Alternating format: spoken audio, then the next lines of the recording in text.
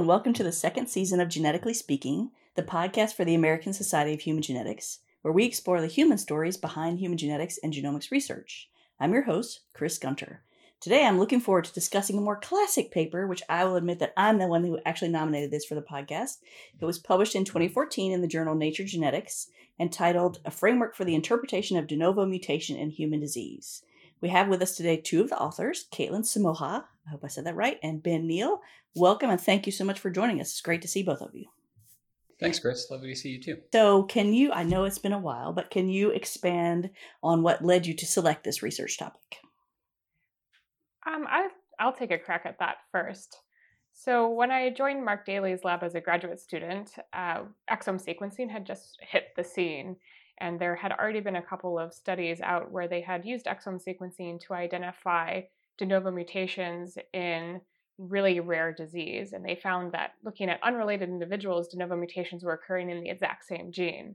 And so we tried to apply this to a slightly more complex phenotype, the autism spectrum disorders.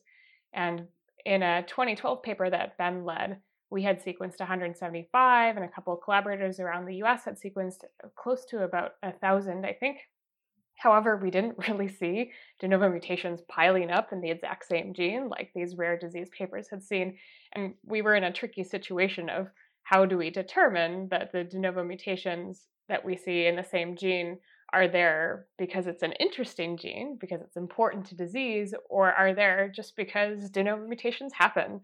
And we're just going to, as we sequence 1,000 people or 10,000 people, we'll start to see them accumulating by chance. And so the real motivation behind this work was how can we apply a really rigorous statistical framework, as in the title, to determine when the accumulation of de novo mutations in a gene was important versus when it was just due to chance.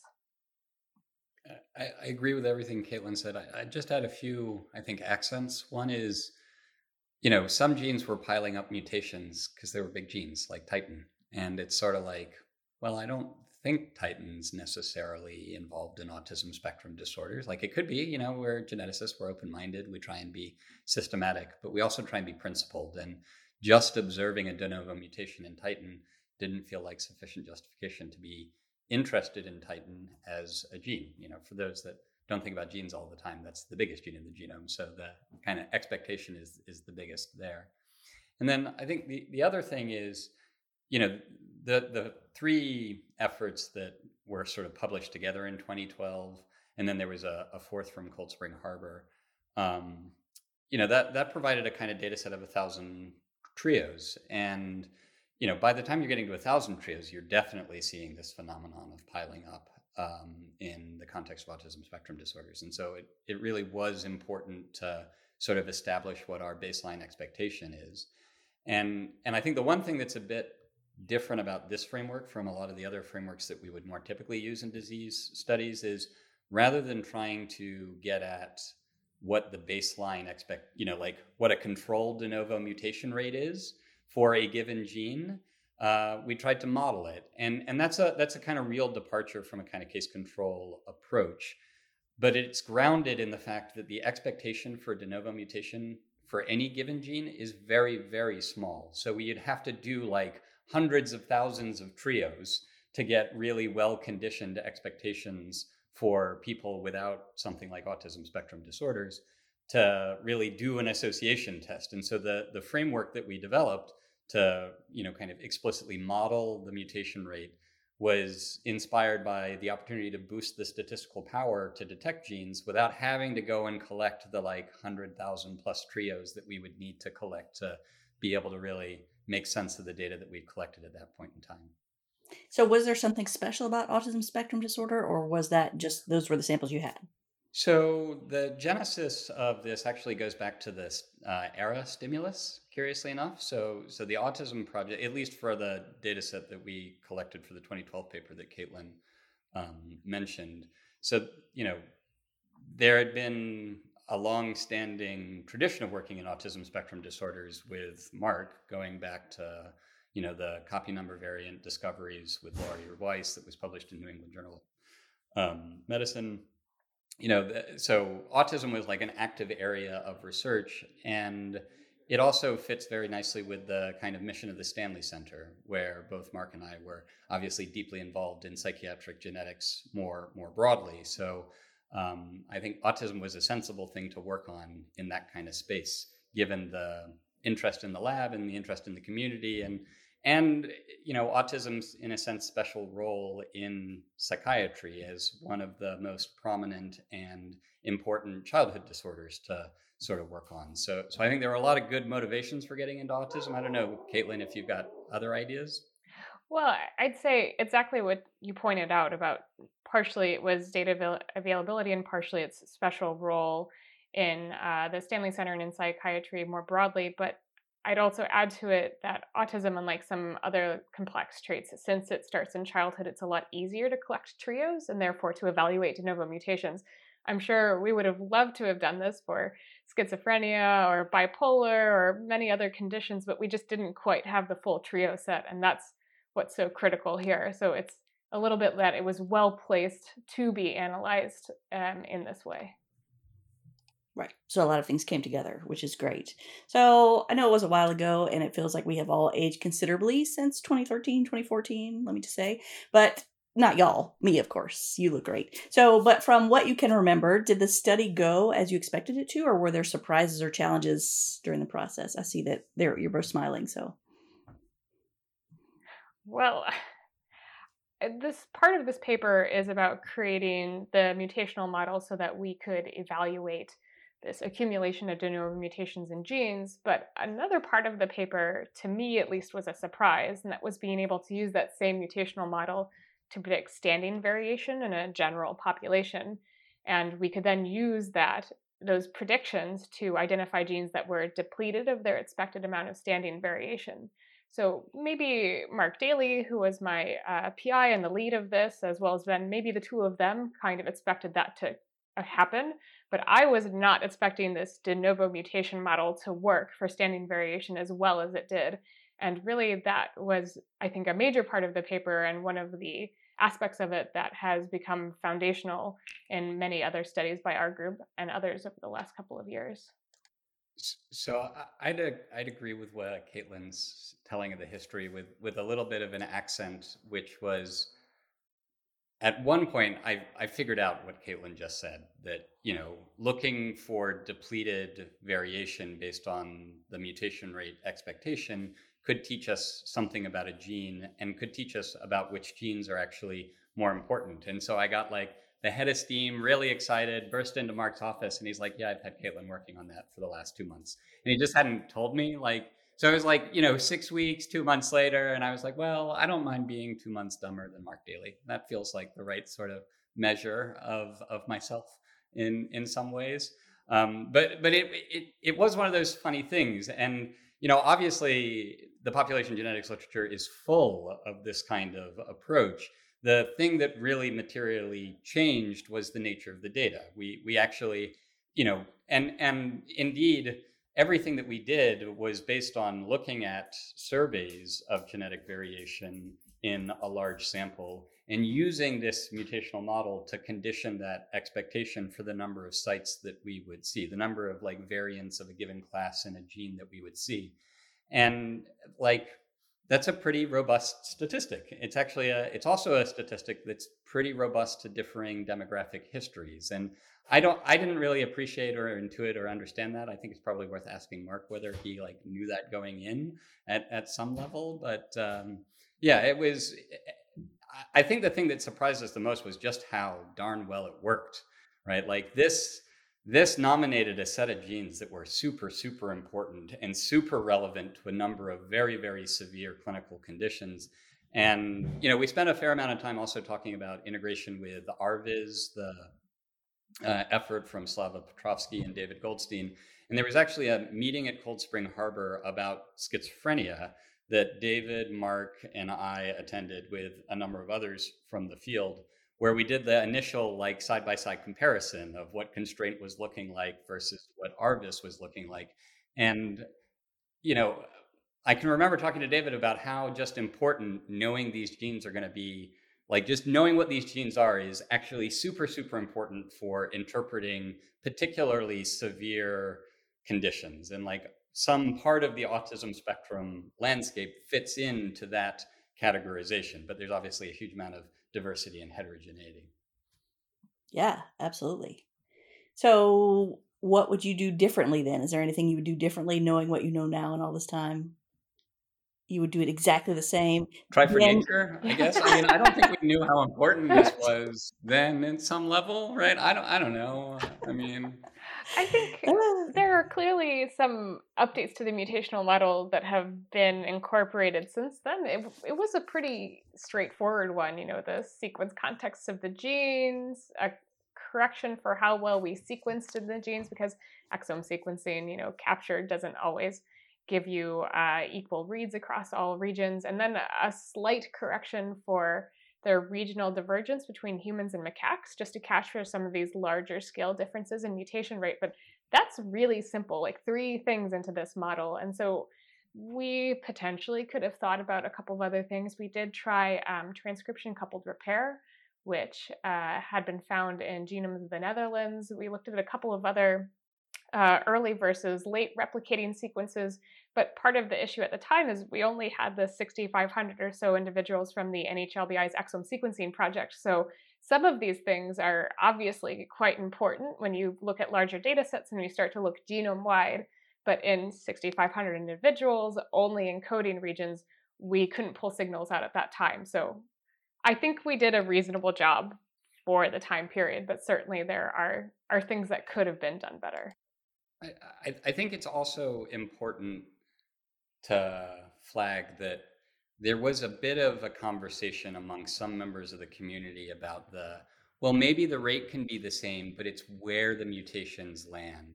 And actually that came up a bunch. It surprised me how much that came up, because that's not the way this works, right? Like if a class of variation is a risk factor, then you should see enrichment of that class of variation in individuals that carry the condition that it is a risk factor for. That's just like a mathematical truth that is inescapable.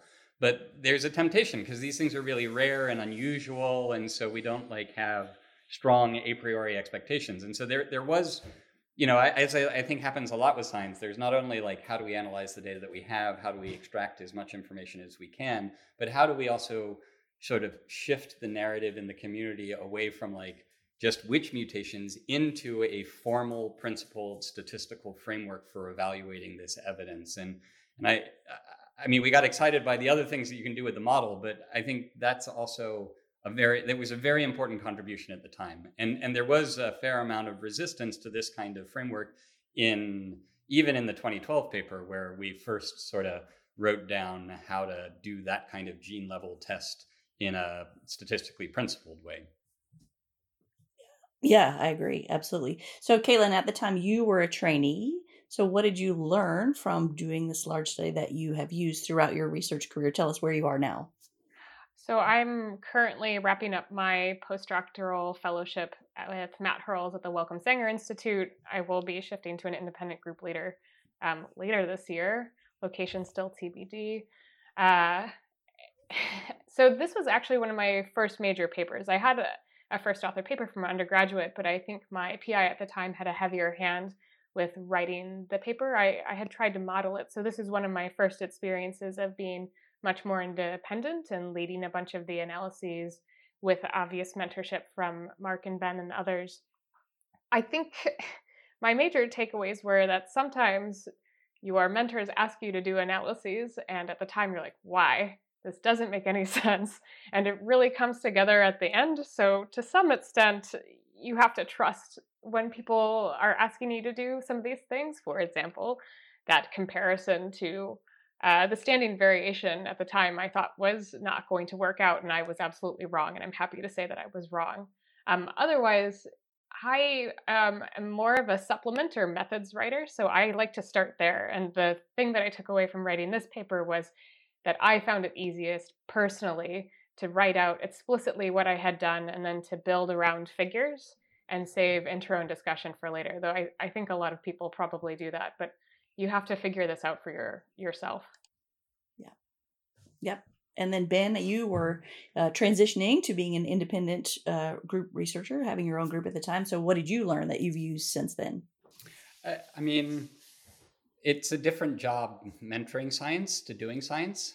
And I think that sometimes we don't always teach that difference as much as we could, even when we're doing the mentoring of the science rather than the doing of the science.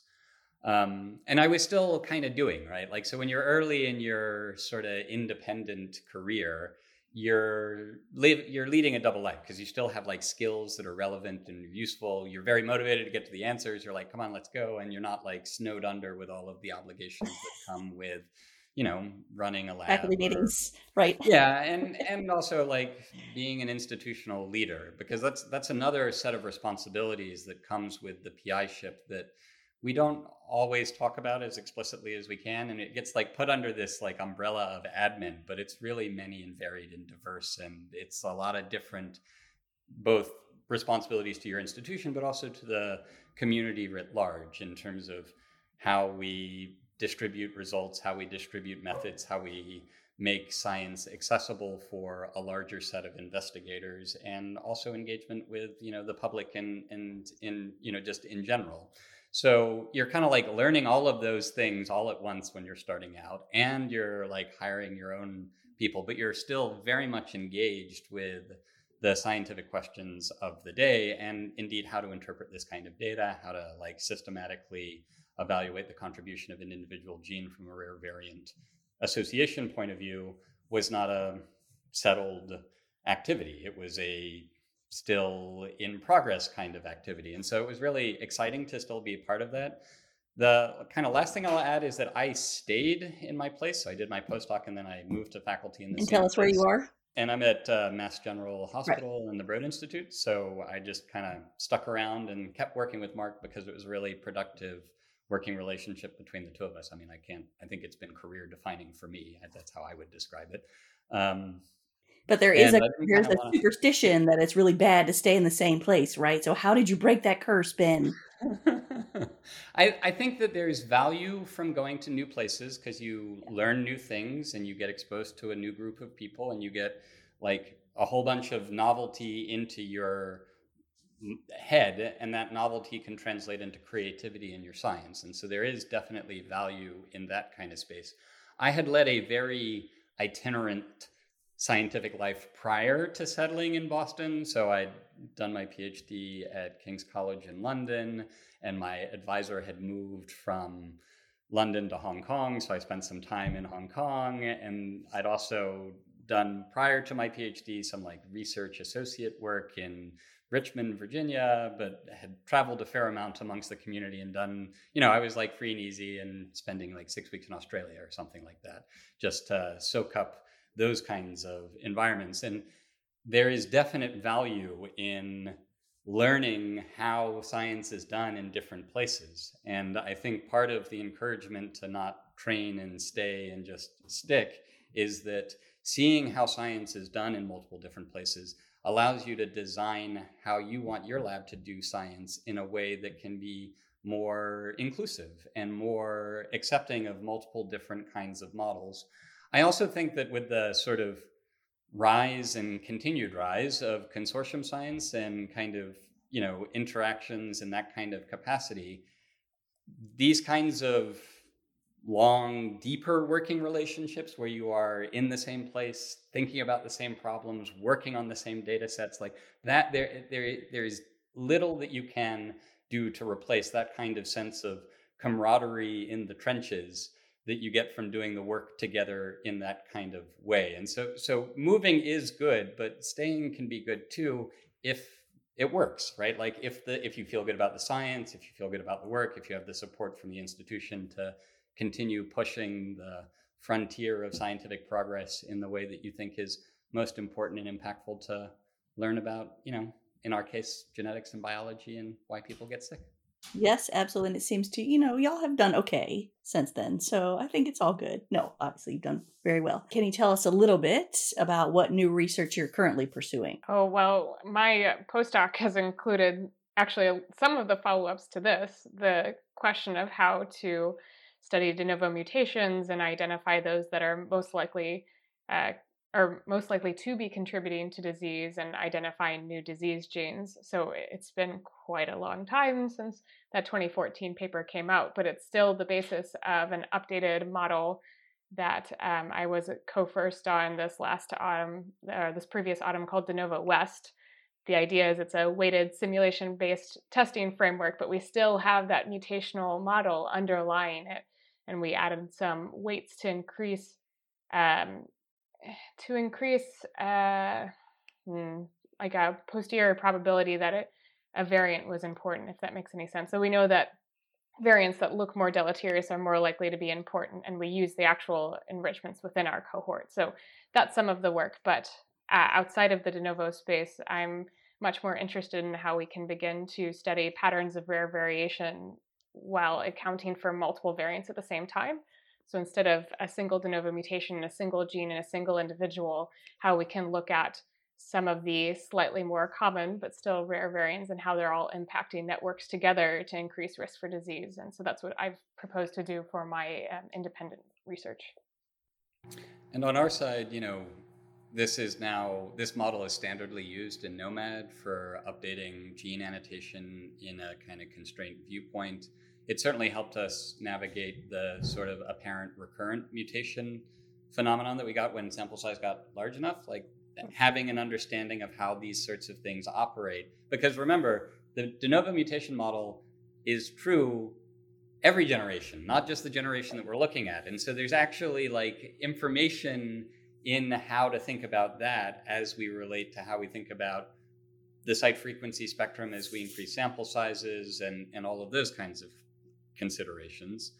The autism work continues apace in the Autism Sequencing Consortium, and indeed that first ERA grant was the start of the Autism Sequencing Consortium that's still very capably led by Mark and Joe Buxbaum and Stefan Sanders and those folks. So there's lots of continued activity to try and understand more about the genetic basis of autism spectrum disorders, and that's still like an active area of research.